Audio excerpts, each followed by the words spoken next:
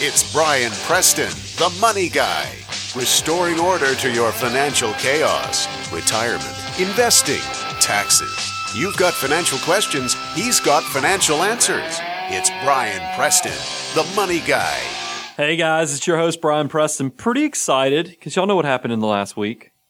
The annual letters to shareholders came out. Mr. Warren Buffett has been all over the place, kind of talking about what Berkshire Hathaway has done in the last year. And a lot of people, it cracks me up, and it's the same people he picks on when you get into the letters to shareholders, are asking, has Warren lost his touch? All the headlines are saying, has this man who has the Midas touch lost it because he didn't beat the S&P 500 last year?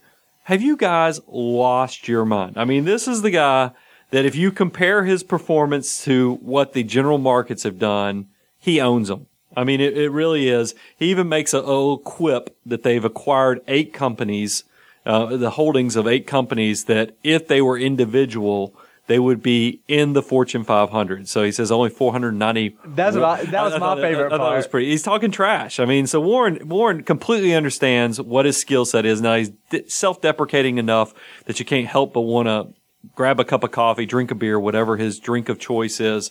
Heck, I might even drink buttermilk with the guy. But here's the thing. Before I get into the annual letter that Warren prepared for his shareholders of Berkshire Hathaway, and remember, he does this in a way that it is super easy to consume. Because he says he writes this for his non-sophisticated relatives who are not in the financial field, and he wants them to be able to understand it. So don't think you have to go read this just because you might want to consider purchasing Berkshire Hathaway. This thing is great because it lets you see under the hood to a lot of different industries.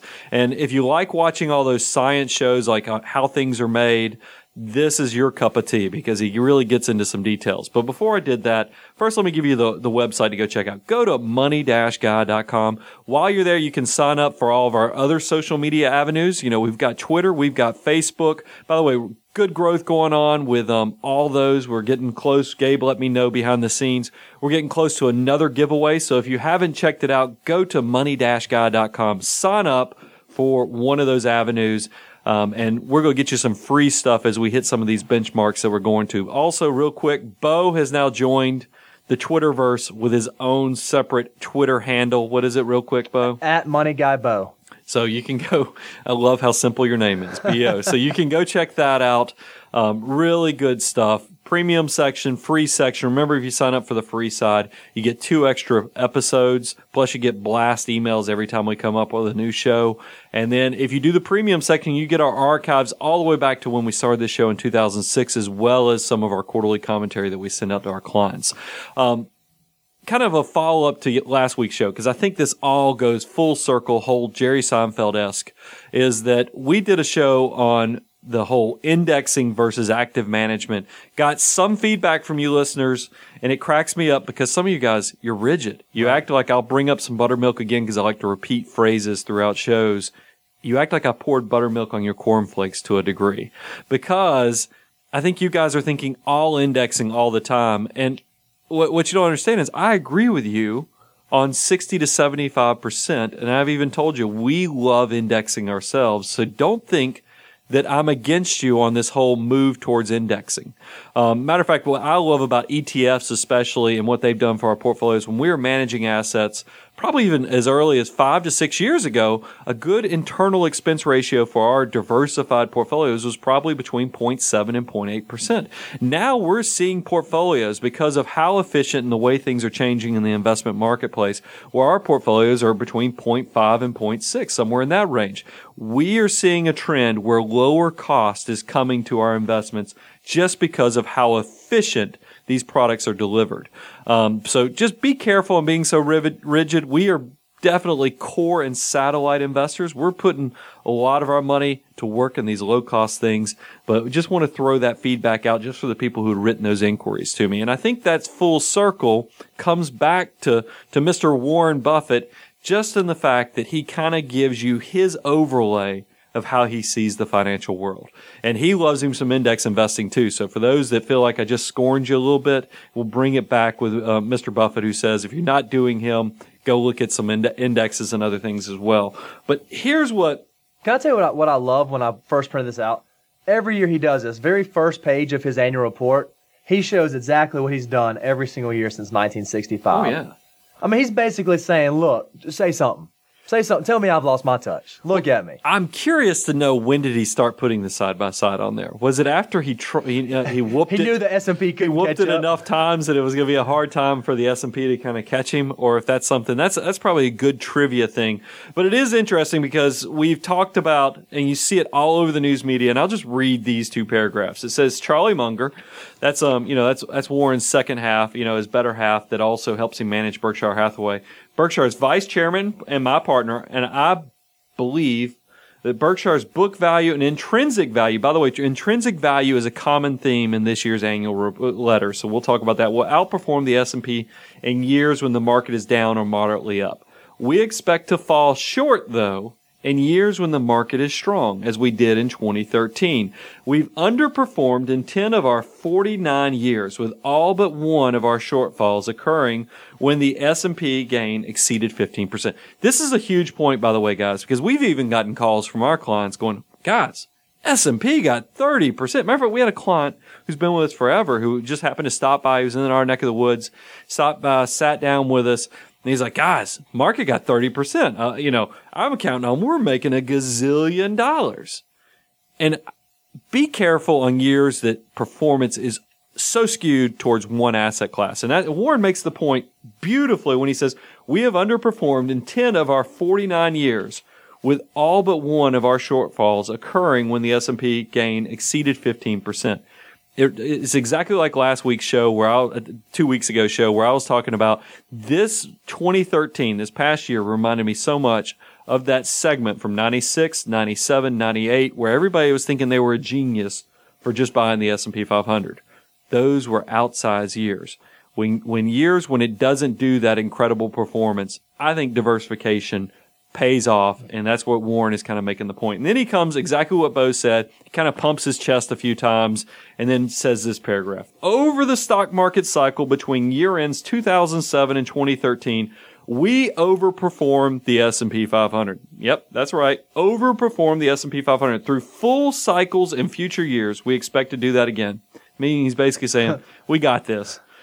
If we fail to do so, we will have not earned our pay. After all, you could always own an index fund and be assured of S&P results. I'll put in the margin right here. He just said, come at me, bro. Yep. Come at me. No, he don't. And that's true. I like, because that's what when we have had people ask us, hey, you didn't outperform the S&P last year. I said, well, remember, you've been with us since 2002, 2003, 2004. Let's look at your performance over that long-term period. And we're quickly able to show them, that, hey, it's not always how much you make, it's how much you don't lose during those market periods like 2008. And when it's double-sided. So I thought that was a great point by Warren on that. Just flipping through here before we get to, because really the meat of this thing, Warren goes through each of their divisions. They're four big, what he considers four different divisions of how they break up their assets. And I'm going to kind of flip through here, give you the highlights. I would strongly recommend to go download it and look at it. We'll put a link on money-guy.com if you want to go check it out. I already blasted it out on Twitter too, if you didn't notice that, probably last week when it first came out. But we'll go through these, but then he really gets to the meat and potato stuff that the average investor's going to love to read at the very end. So we'll kind of go through this really quickly and then get to those highlights, because what I plan on doing, fortunately, Bo, Carol, and Gabe tell me they like hearing me read. Hopefully you will too, but I'm not just reading. We're also going to interject our thoughts on those paragraphs as we're going through them. So let's kind of jump in here. Big purchases he talked about was they did acquire Heinz. I'm not really going to talk about all their different acquisitions, but it was interesting. I read this, and I'm reading you the stuff just like I did when I was going through it. I was yelling through the walls at all the employees here. I was like, guys, do y'all realize what Berkshire's the coupon they're going to get on their Heinz purchase? And Bo's like, yeah, could you believe it was 9%? That's right. They're getting 9% coupon, meaning they're getting paid 9% on their preferred stock in Heinz. Unbelievable. Who gets those deals? Who gets that? I mean, that's 9%. That's almost loan shark territory, but it's because they're Berkshire. They get it's shooting fish in a barrel for these guys. It really is. Here's the comment. I've already kind of given it out. He says, with Hines, Berkshire now owns 8.5 companies. I don't know what the half is. I guess they only own half. They're waiting for the company to let them get the other half of it. He says only owns 8.5 companies that, were they standalone businesses, would be in the Fortune 500. Only 491.5 to go. Yeah, and it goes down at the end of this first page that we're going over. And I love this because this is why Warren is just a consummate businessman. At the very bottom, he's talking about Geico, because Geico is one of their biggest insurance companies that they own. And he says, and you can do yourself a favor by calling, and he gives the number, or checking geico.com to see if you too can cut your insurance costs. He said, you can go buy some of Berkshire's other products with the savings. The dude all throughout this thing is just doing business, telling you need to buy some of his stuff. Same thing he does at the Omaha conference when they do it every year. Unfreaking believable. Makes me think of Truett Cathy down here. He used to be at all the high school basketball and football games, just handing out Chick-fil-A coupons and stuff. Yeah, if I knew then that he was going to be worth $6.3 billion, I might have grabbed a hold of his leg and started riding around with him on his leg as a child to see if I could figure out how I could be his protege. But that's a whole nother topic. Go check out Twitter and you can see I tweeted about the Forbes list of billionaires on that list. So it's kind of interesting. Flipping through here, I thought it was interesting. This is kind of another flex move. He said, our subsidiary spent a record $11 billion on plant and equipment during 2013, roughly twice our depreciation charge. No value with that sentence, but here's the patriotic statement. About 89% of that money was spent in the United States. Though we invest abroad as well, the motherlode of opportunity resides in America. So there he is. Makes you feel kind of good. Yeah, you feel, and I've got a comment. I'll say it here in a minute. I'll tell you where I think the motivation was on this stuff. He says Berkshire's year-end employment, counting Hines, totaled a record 330,745, up 42,283 from last year. That's a lot of people that are working under, in all these investable, and I'm sure they're not actually getting a W-2 from Berkshire, but these companies are all companies that Berkshire owns. And they're tied into it. That's pretty cool. Makes you feel a little patriotic about that. It says the increase, I must admit, included one person at our Omaha office. Don't panic. The headquarters gang still fits completely on one floor. Every year, you'll notice, by the way, if you're new to the whole Warren Buffett, Berkshire Hathaway, maybe you're a new investor, he kind of pokes fun at their Omaha office in the way that, I can't remember if it was last year, 2 years, 3 years ago. He was talking about how much they have, and it's on the books for their office equipment and their desk and stuff. It's ridiculous. I mean, it's so cheap what he has in their office, especially when how many billions of dollars that they have under management. Really, really incredible stuff. Some of this stuff, I don't need to go into because we're going to run out of time if I go into these, but I will tell you, Warren got a little saucy this year. A few of these, and I'm going to read one of them. I'm not going to read all of them, but I don't know if it's Warren's age, but he's getting to that stage in life. You know how we all have probably an older uncle or a grandparent that they just say whatever they want. Yeah, I mean, you're at a restaurant and an attractive waitress walks up and they'll compliment that waitress on how attractive they are, and you kind of like, oh gosh, don't say that. That's but he gets away with it because I think Warren is kind of getting to that point in his life where he just lets it loose, and you'll see the R-rated if you read this, you'll see there's a few R-rated winks by Warren that lets you know, hey, he's a normal dude too. So it's kind of interesting. He rolls it through and talks about intrinsic value. Okay, I'll read this one. Maybe I'll give you two of his R-rated statements because here's one of them. It's showing off because it talks about how much cash he has, and I'll just read it. It says, our flexibility in capital allocation, our willingness to invest large sums passively in non-controlled businesses gives us a significant advantage over companies that limit themselves to acquisitions they can operate. Here's the first saucy one. I didn't blush at this one. I blushed at the second one, but here's the first one. Woody Allen stated the general idea when he said, the advantage of being bisexual, that's right, Warren Buffett just said that, is that it doubles your chances for a date on Saturday night. Similarly, our appetite for either operating businesses or passive investments doubles our chances of finding sensible uses of our endless gusher of cash. So he's bragging about his cash, but he's also saying they can look at twice as many companies because they're not only looking for companies they can operate, they're just looking for really good companies that they can utilize the cash for. He said it even a little bit. He said, we prefer owning a non-controlling but substantial portion of a wonderful company to owning 100% of a so-so business. I mean, how true is that? It's perfect. I mean, that's why you can't help but feel patriotic as well as this guy nails it. I mean, it really does. He said it's better to have a partial interest in the Hope Diamond than to own all of a rhinestone. Yep. You got to love the guy. Like I said, coffee, beer, whatever Warren wants, I would have a drink with him. I thought this part, here's my theory. I don't know if it's true. I think he wrote this while he was watching the Olympics. And here's I'll dial down because I know we have international listeners too, but here's the Warren Buffett quote. This is in here as well. Indeed, who has ever benefited during the past 237 years by betting against America? If you compare our country's present condition to that existing in 1776, you have to rub your eyes and wonder, is that an SAT word or is that a word that he made up? The dynamism. I mean, it's a dynamic. It's a dynamic. I get that, but I've never seen the ism put on there. Embedded in our market economy will continue to work its magic. America's best days lie ahead. Do y'all see why my SAT scores on the English side? Now, math, I killed it. I have the English score of a professional athlete without the athleticism. That sounds horrible, but we'll hopefully, you can take that out if you think I offended anybody. Bo, since you're the CFA, I want to one of the things he focused on in the next section was intrinsic business value. And that's kind of a trend that he gets into all in here. And he talks about the three elements. There's the qualitative, but then there's the quantitative. And he had two things that he focuses on in the quantitative, the per share investments, the pre-tax earnings, and he talks about the growth, and I thought it was interesting. Anything you want to add on those sections? Did you make any comments? To me, basically, intrinsic value is just the value. And he even said this. When he and Charlie talk about a company, there's no way to actually quantify what the intrinsic value is. Yeah. What they do is they look at a company and they try to figure out how much money will this return to me in the future.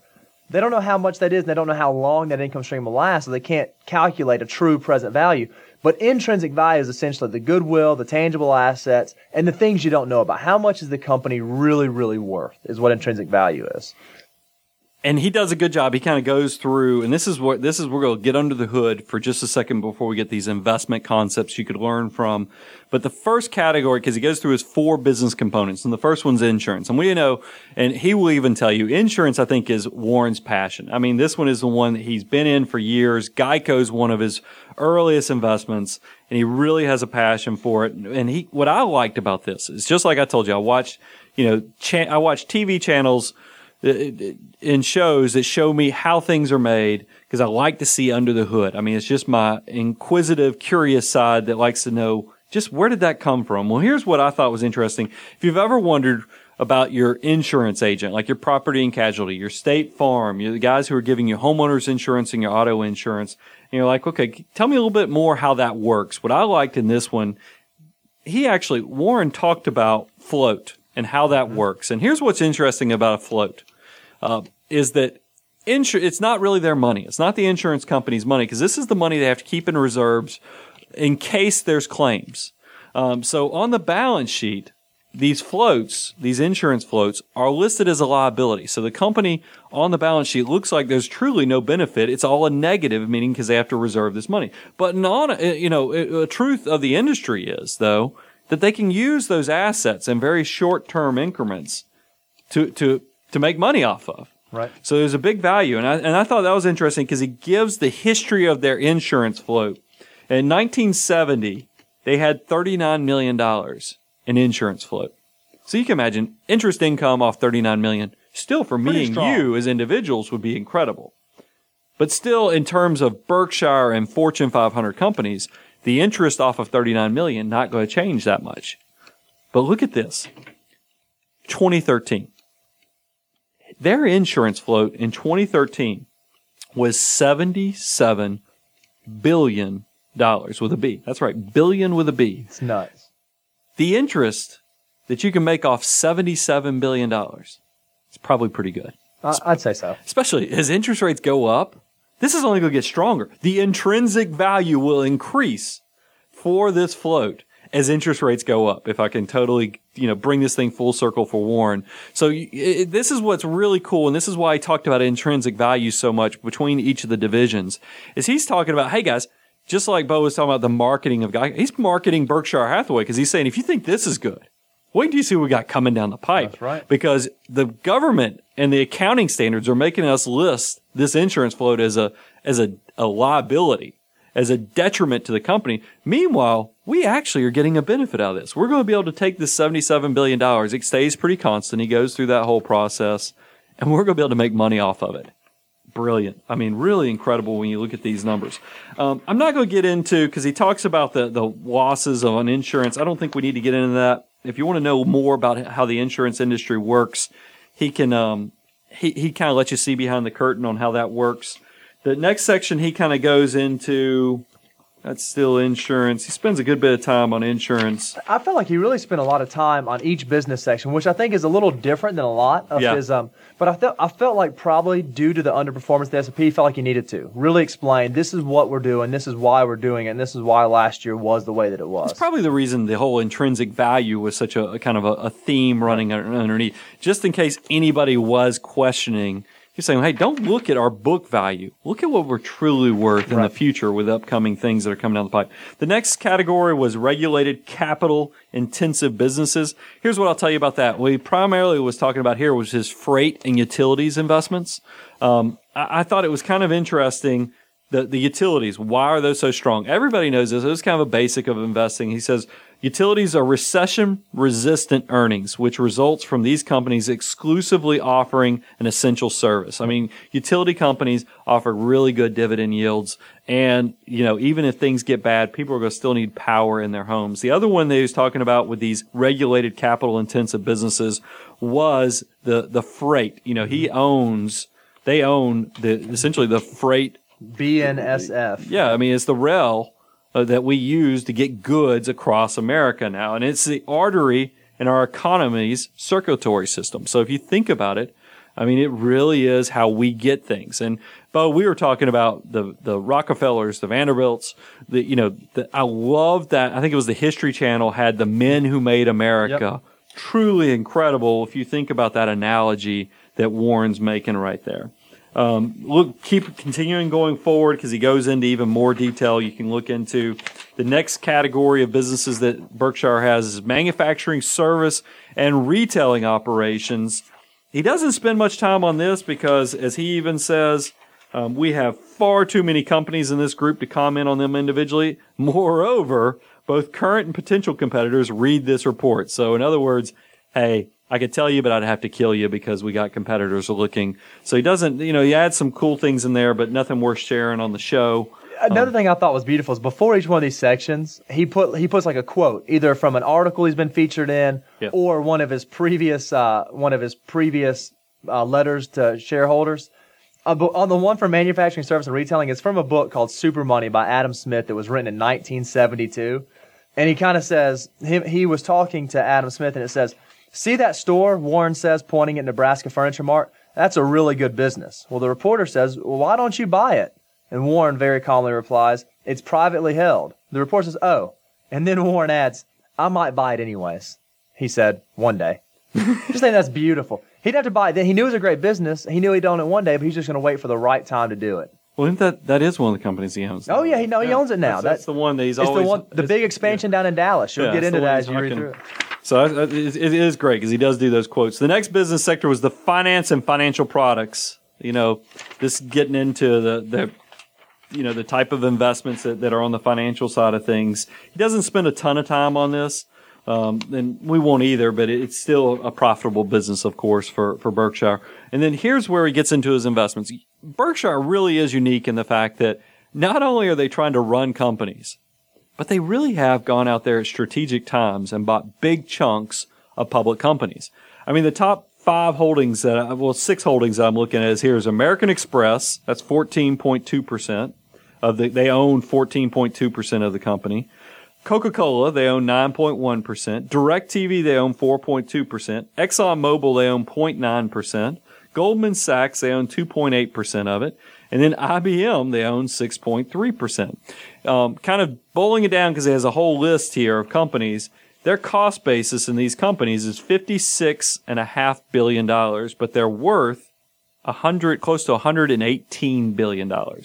So you can see he's doubled. And some of these, remember, he looked like he was crazy. I don't know crazy, but he was definitely the guy showing up with a checkbook when Goldman Sachs got in a lot of trouble in the financial downfall. Same thing with Wells Fargo. Well, the big one I noticed was the Bank of America. Did you see what it said about his Bank of America holding? I didn't highlight it, but I can read that real quick because I know it's right here. It says Berkshire has one major equity position that is not included on the table. We can buy 700 million shares of Bank of America at any time prior to September of 2021. For how much? For $5 billion. That sounds like a lot of money, but listen to this. At year end, these shares were worth $10.9 billion. So this cat owns an option that's already doubled in value. I mean, it's fantastic. And by the way, he's still got a number of years. And I like the fact he says, our plan is important for you to realize that Bank of America is in effect our fifth largest equity investment and one we highly value.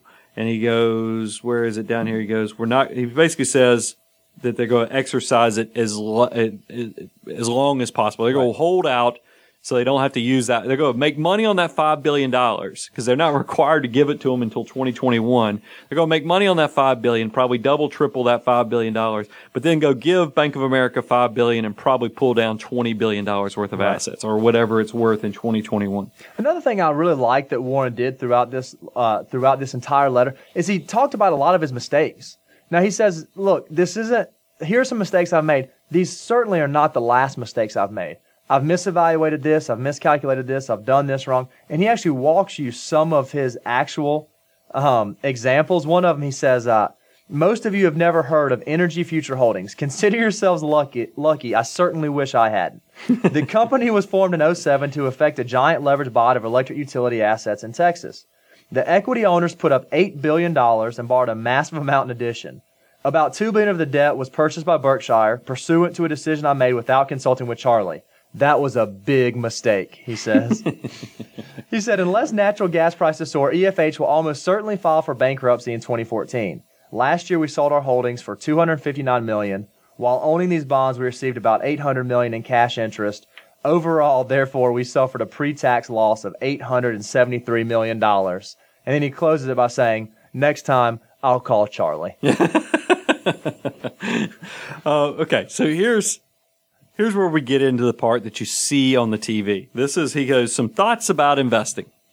When he tells you, don't you feel like when he says some thoughts about investing, you know he's just getting into the meat. He's like, sit down, it's story time, little boys. Here it is. And he has a quote, just like Bo said, between each section. He says, investment is most intelligent when it is most businesslike. And that is a quote from The Intelligent Investor by Benjamin Graham. Now, why is Benjamin Graham so important? Because Ben Graham is who Warren kind of says is who changed his life. And he talks about it, he says if you haven't read The Intelligent Investor, go do it yesterday. I mean, you really do need to go check into it because it's just, and he talks about how incredibly well it was written and so easy to understand that it was the best investment. I think he says it's actually the second best investment he's ever made besides his marriage license. So I thought that was pretty incredible and pretty much a plug that you ought to go check out this just timeless piece of information. So here's what he says, and I'm just going to read this because it really is incredible stuff. And I've seen this all over the media, so you've probably heard of it, but maybe you have only seen one paragraph or excerpts, and we're going to give you a little bit more of it. It says in 1986, because he first sets this up, I don't mean to keep false starting you here, but he says he's going to go over two not very big investments, but they're investments that you can learn a lot. So here they are. In 1986, I purchased a 400-acre farm located 50 miles north of Omaha from the FDIC. It cost me $280,000, considerably less than what a failed bank had lent against the farm a few years earlier. So it was right after a bubble burst. I knew nothing about operating a farm, but I had a son who loved farming, and I learned from him both how many bushels of corn and soybeans the farm could produce and what the operating expenses would be. From these estimates, I calculated the normalized return from the farm to then be about 10%. also thought it was likely that productivity would improve over time and that crop prices would move higher as well. Both expectations proved out. I needed no unusual knowledge or intelligence to conclude that the investment had no downside and potentially had substantial upside. There would, of course, be the occasional bad crop, and prices would sometimes disappoint, but so what? There would be some unusually good years as well, and I would never be under any pressure to sell the property. Now, 28 years later, the farm has tripled its earnings, and it's worth 5 times or more what I paid. I still know nothing about farming, and recently made just my second visit to the farm. So that's example 1. Here's example 2. And he's going to bring this all together and give you some bullet points on why these 2 examples are so important. And that you can totally take this information and use it in how you manage your own assets. He says, in 1993, I made another small investment. By the way, his idea of small might be large for us. Yeah, it's a little different. But in terms of Berkshire, it's small. There was a New York retail property adjacent to NYU that a trust corporation owned, and they were trying to sell and unload it. He goes, here too, the analysis was simple. As had been the case with the farm, the unleveraged current yield from the property was about 10%. But the property had been undermanaged by the RTC. That's that Resolution Trust Corporation that was trying to sell it. And its income would increase with several vacant stores when several vacant stores were leased. Even more important, the largest tenant, which occupied around 20% of the project space, was paying rent for about $5 per foot, whereas other tenants averaged $70. So that's huge. I mean, they had a loss there going on with their biggest tenant, it sounds like. The expiration of this bargain lease in 9 years was certain to provide a boost to earnings. The property's location was also superb. NYU wasn't going anywhere. How true that is. I joined a small group, including Larry and my friend Fred Rose, that purchased the parcel. Fred was an experienced high-grade real estate investor who, with his family, would manage the property. And manage it they did. As old leases expired, earnings tripled. Annual distributions now exceed 35% of our original equity investment. Just to put that in perspective, you buy an investment in the early 90s, and now every year you're getting the equivalent of 35% of that initial purchase. Of the original purchase. Just back as distributions. Moreover, our original mortgage was refinanced in 1996 and again in 1999. Moves that allowed several special distributions totaling more than 150% of what we'd invested. So not only are you getting 35% of what the amount was you initially invested, you've already gotten back 150% of what you made. So you're on more than house money at this point. This thing is just a cash cow. Really is. Income from both the farm and the NYU real estate will probably increase in the decades to come. Though the gains won't be dramatic, the 2 investments will be solid and satisfactory holdings for my lifetime and subsequently for my children and grandchildren. So here's... Did you mention the part about how he's actually never seen the property at NYU? Yeah, I think, he did say that. He said 150% of what we had invested. I've yet to view this property. Unbelievable. So he's probably never, he hasn't. I'm assuming he's seen pictures of it. Right. Maybe Google Earth pictures of it, but this thing is a cash cow for him. So here's the points. These are the bullet points he tells you. He says, I tell you these tales to illustrate certain fundamentals of investing. Here's the first one. You don't need to be an expert in order to achieve satisfactory investment returns. But if you aren't, you must recognize your limitations and follow a course certain to work reasonably well. Keep things simple and don't swing for the fences. When promise quick profits, respond with a quick no. I love that. That is huge. I mean, how many people do we have that tell us that, hey, I'm a prudent, I'm a long-term investor, but then they have somebody pitch to them, hey, you can make this amount of money. I got to do that. I'm interested in that. Let me in. What's our most popular show, or one of our more popular shows? It's been years. We did a take off of Bringing Sexy Back with Justin Timberlake, entitled it Bring Simple Back. Because what caused the financial collapse of 2008? A lot of it was off of over-leveraging, taking on way too much debt, but then there was also people getting into way too complicated investments, derivatives and other things they knew nothing about, And, and these banks didn't know how to, the rating agencies didn't know how to underwrite them. So people got into way too complicated investments that it really threw them off. So bringing simple back is very important, and Warren agrees. Focus on the future productivity of the asset you're considering. If you don't feel comfortable making a rough estimate of the asset's future earnings, just forget it and move on. No one has the ability to evaluate every investment possibility. And it's not necessary. You only need to understand the actions you undertake. I thought this was interesting. Why, when you go to a bank, when you're trying to start a company, do they ask you for a business plan?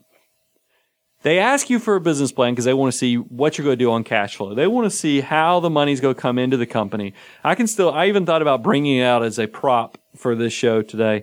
When I started my company back in 2002, I remember sitting down and drafting out a 5 to 6 year cash flow analysis. Really wasn't a business plan because I wasn't asking for money from a bank or anything. I just wanted to know, hey, was I going to be okay? And how many clients did I need to get? What did I need to do to be successful in year 1, year 2, year 3, year 4? And I love this thing. It's timeless to me. It's probably going to be sentimental to me forever because it's exactly what Warren is talking about. All successful plans have you putting pen to paper, or at least evaluating what somebody else has put pen to paper, and you understanding the cash flows and where the money comes from. And if you understand it, it's probably going to be good. His third item that he focused on. If you instead focus on the prospective price change of a contemplated purchase, you're speculating. There's nothing improper about that. I know, however, that I'm unable to speculate successfully, and I'm skeptical of those who claim sustained success at doing so. Half of all coin flippers will win their first toss. None of those winners have an expectation of profit if he continues to play the game. And the fact that a given asset has appreciated in recent past is never a reason to buy it. This ties into the March Madness we're coming up on. Right. Didn't he offer $1 billion if somebody can nail it, or what was it $1 billion or $1 million? It was a big number. If somebody gets every game right, then he's going to give you, I can't remember if it was $1 billion or $1 million. It seems like I remember the difference in those two. Either way, I think he's feeling pretty confident. It proves his point on what he just made there. The next one was, with my 2 small investments, I thought only of what the properties would produce and cared not at all about their daily valuations. Games are won by players who focus on the playing field, not by those whose eyes are glued to the scoreboard. If you can enjoy Saturday and Sundays without looking at the stock prices, give it a try on weekdays. And my voice sounds jovial because, man, would that make my life easier. Oh, yeah. Even though we're sitting here and I see CNBC's on in the background, we do that just in case somebody calls us to ask us. I don't think you need to look at your portfolio on a daily basis. Forming macro opinions or listening to the macro market predictions of others is a waste of time. Indeed, it is dangerous because it may blur your vision of the facts that are truly important. Whenever I hear TV commentators opine on what the market will do next, I'm reminded of Mickey Mantle's scathing comment. You don't know how easy this game is until you get into the broadcasting booth. That's perfect. Yeah, Bo's an athlete, so he can definitely, level with Mickey Mantle. And here's his last one, and then we'll kind of close this thing out. He says, my 2 purchases were made in 1986 and 1993. What the economy and interest rates or the stock market might do in the years immediately following 1987 and 1994 was of no importance to me in making those investments. Why does he even mention those 2 years? Remember, 1987 was the Black Friday. When we had a tremendous drop in the markets, freaked a lot of people out. And then if you look at 1994, this is the year that we had the saving and loans crisis. These are the things that, a lot of pundits say that took the elder Bush out of his presidency in 1996. So these things were big, dramatic economic events that occurred. Now we look back and go, hey, that's nothing. 2008 was the big year, but 20 years from now, it's also going to just be a footnote, just like 1987 and 1994. So when Warren in 1986 was buying a farm, in 1993 when he's buying a building, he didn't care what was going on in these other things. He goes, I can't remember what the headlines or pundits were saying at the time. Whatever the chatter, corn would keep growing in Nebraska and students would continue to flock to NYU. And how right he was. He keeps going on, and there's an important paragraph here. He goes, it should be an enormous advantage for investors in stocks to have those wildly fluctuating values placed on their holdings. And for some investors, it is. After all, if a moody fellow with a farm bordering my property yelled out a price every day to me at which he would either buy my farm, or sell me his, and those prices varied widely over a short period of time depending upon his mental state, how in the world could I be other than benefited by his erratic behavior? If his short daily shout-out was ridiculously low and I had some spare cash, I'd buy his farm. If the number he yelled was absurdly high, I'd either sell to him or just go on farming. I mean, guys, do you realize how silly he makes us all feel with that statement? I mean, how many of us panic? We've turned a benefit into a negative. Yep. And he's making fun of us and kind of making us feel silly. It's a great statement. It really is. I wish I had his skill set. I mean, we do to a degree. We're good at the hand-holding during crises and bad times. But Warren does it in a way that you kind of feel like you probably would hesitate to call him. He makes you feel kind of silly. Maybe that's not a benefit. It's a benefit to read it. But maybe you don't want Warren as your personal financial advisor, because then you might be scared to call him on the phone because you're like, oh, he's going to make me feel silly for this question. But it's a great statement what he's saying. He continues on. He says, owners of stocks, however, too often let the capricious and often irrational behavior of their fellow owners cause them to behave irrationally as well. Because there's so much chatter about the markets, the economy, interest rates, price behavior of stocks, some investors believe it is important to listen to the pundits. And worse yet, important to consider acting upon their comments. Bo, you got kind of a Mayan calendar call yesterday. Oh yeah. It was a relative of one of our clients he told you the date. I'm not going to tell you, no reason to spread something that I think is Warren's word, capricious. But somebody called yesterday just saying, as of this date, the market's going to go to hell. On this day, America's going to essentially cease to be. What are we doing to plan for that? And I was like, wow. Let me show you where the closest ammo store is, I guess, because, I mean, that's the... You need a seed bank. Yeah, you need some... You need a plot of land and a bunch of bullets. Oh, it's I don't know. It's just fun because that's why I have to keep reading this, because it's just too good not to read it. Those people who can sit quietly for decades when they own a farm or apartment house too often become frantic when they are exposed to a stream of stock quotations and accompanying commentators delivering an implied message of just don't sit there, do something. For these investors, liquidity is transformed from the unqualified benefit it should be to a curse. It's brilliant. And this ties in because, I can tell you so many phone calls after we had those flash crashes. We had clients emailing us, asking us, hey, what's your policy on flash crashes? And it's now you read this and you're like, wow, I should just send them over letter to shareholders next time if I want to lose them as a client. A flash crash or some other extreme market fluctuation can't hurt an investor any more than an erratic and mouthy neighbor can hurt my farm investment. Indeed, tumbling markets can be helpful to the true investor if he has cash available when the prices get far out of line with the values. A climate of fear is your friend when investing. A euphoric world is your enemy. And here's kind of closing out this section. It says, during the extraordinary financial panic that occurred in late 2008, I never gave a thought to selling my farm or New York real estate. Even though a severe recession was clearly brewing, and if I had owned 100% of a solid business with a good long-term prospects, it would have been foolish for me to even consider dumping it. So why would I have sold my stocks that were small participations in wonderful businesses? True, any of one of them might eventually disappoint, but as a group, they were certain to do well. Could anyone really believe the earth was going to swallow up the incredibly productive assets and unlimited human ingenuity existing in America? It's the whole thing. It was Warren that said, was it another letter to shareholders where he's talking about, people always going to be drinking Coca-Cola and trading a few seashells, gold pieces, silver pieces. Actually last year's. Yeah, he's always, and that's what I tell people. And I use that quote all the time as I say, if you think the world's coming to an end, do you think you'll still be drinking Coca-Cola? Do you think, if you have a Red Dawn moment, with Putin doing all this crazy stuff in the world, even if they send over some guys who are going to jump out of planes and try to take over America, like some of these people would scare you to believe, do you think they're not going to want Coca-Cola? No, they're going to want Coca-Cola. Just go say it with an accent.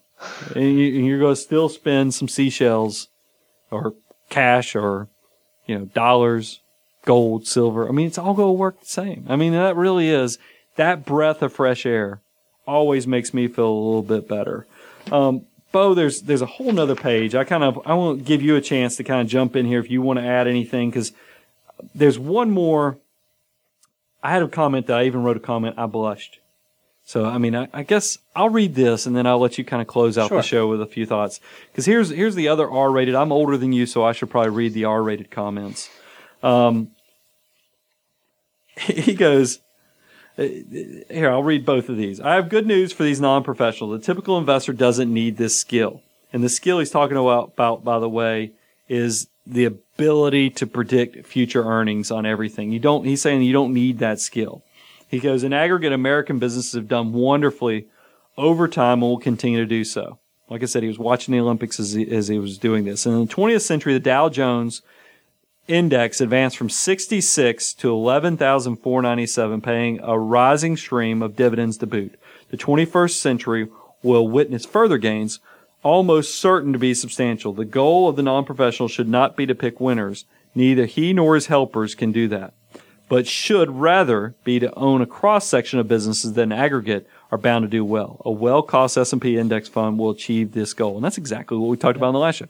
I think in these efficient marketplaces, go get that return because that's what the market's going to do for you.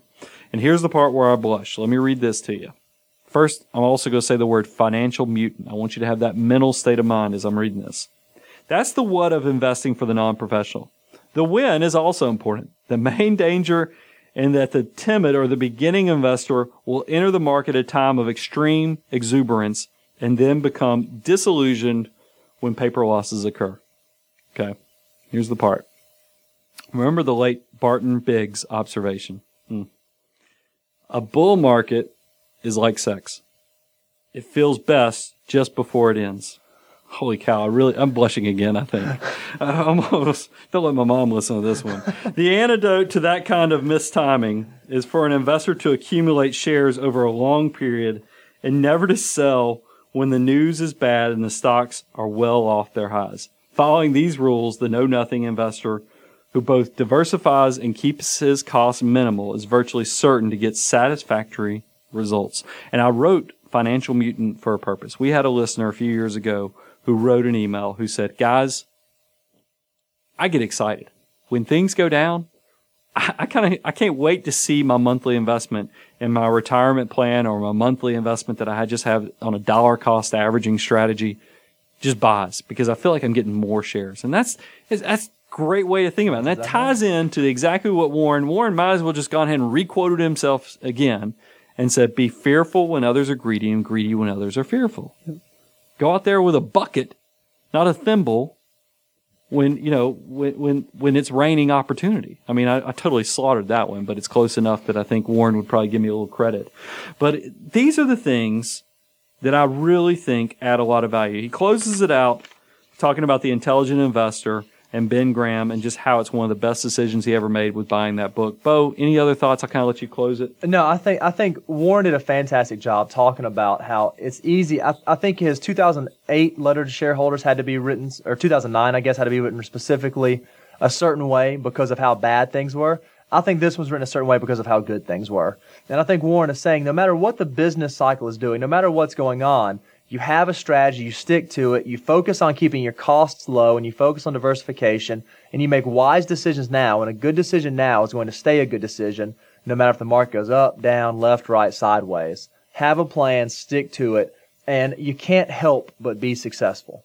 I mean, I think that's the motto of this letter to shareholders. These episodes, we do them every year, are a little unique because I do read a lot of it. I try to do so much when we do these shows. I try to make sure I can give you personal stories and other things. But Warren is such an accomplished investor that it's worth kind of going through the highlights, giving you our anecdotal thoughts as being professional money managers ourselves.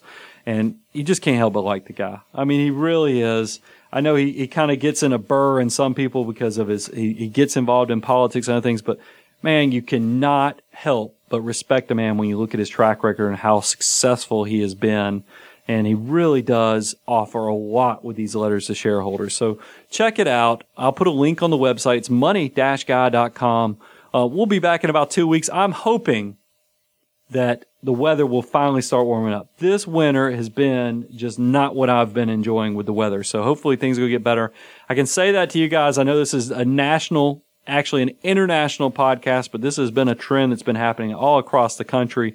So you guys are probably going to giving me a little bit of an amen as well. So I'll talk to you guys in 2 weeks. Thanks for all the support and for listening to the show. I'm your host, Brian Preston. The Money Guy podcast is hosted by Brian Preston, and Brian Preston is a partner with Preston & Cleveland Wealth Management. Preston & Cleveland Wealth Management is a registered investment advisory firm regulated by the Securities and Exchange Commission in accordance and compliance with securities laws and regulations. Preston & Cleveland Wealth Management does not render or offer to render personalized investment or tax advice through the Money Guy podcast. The information provided is for informational purposes only and does not constitute financial, tax, investment, or legal advice.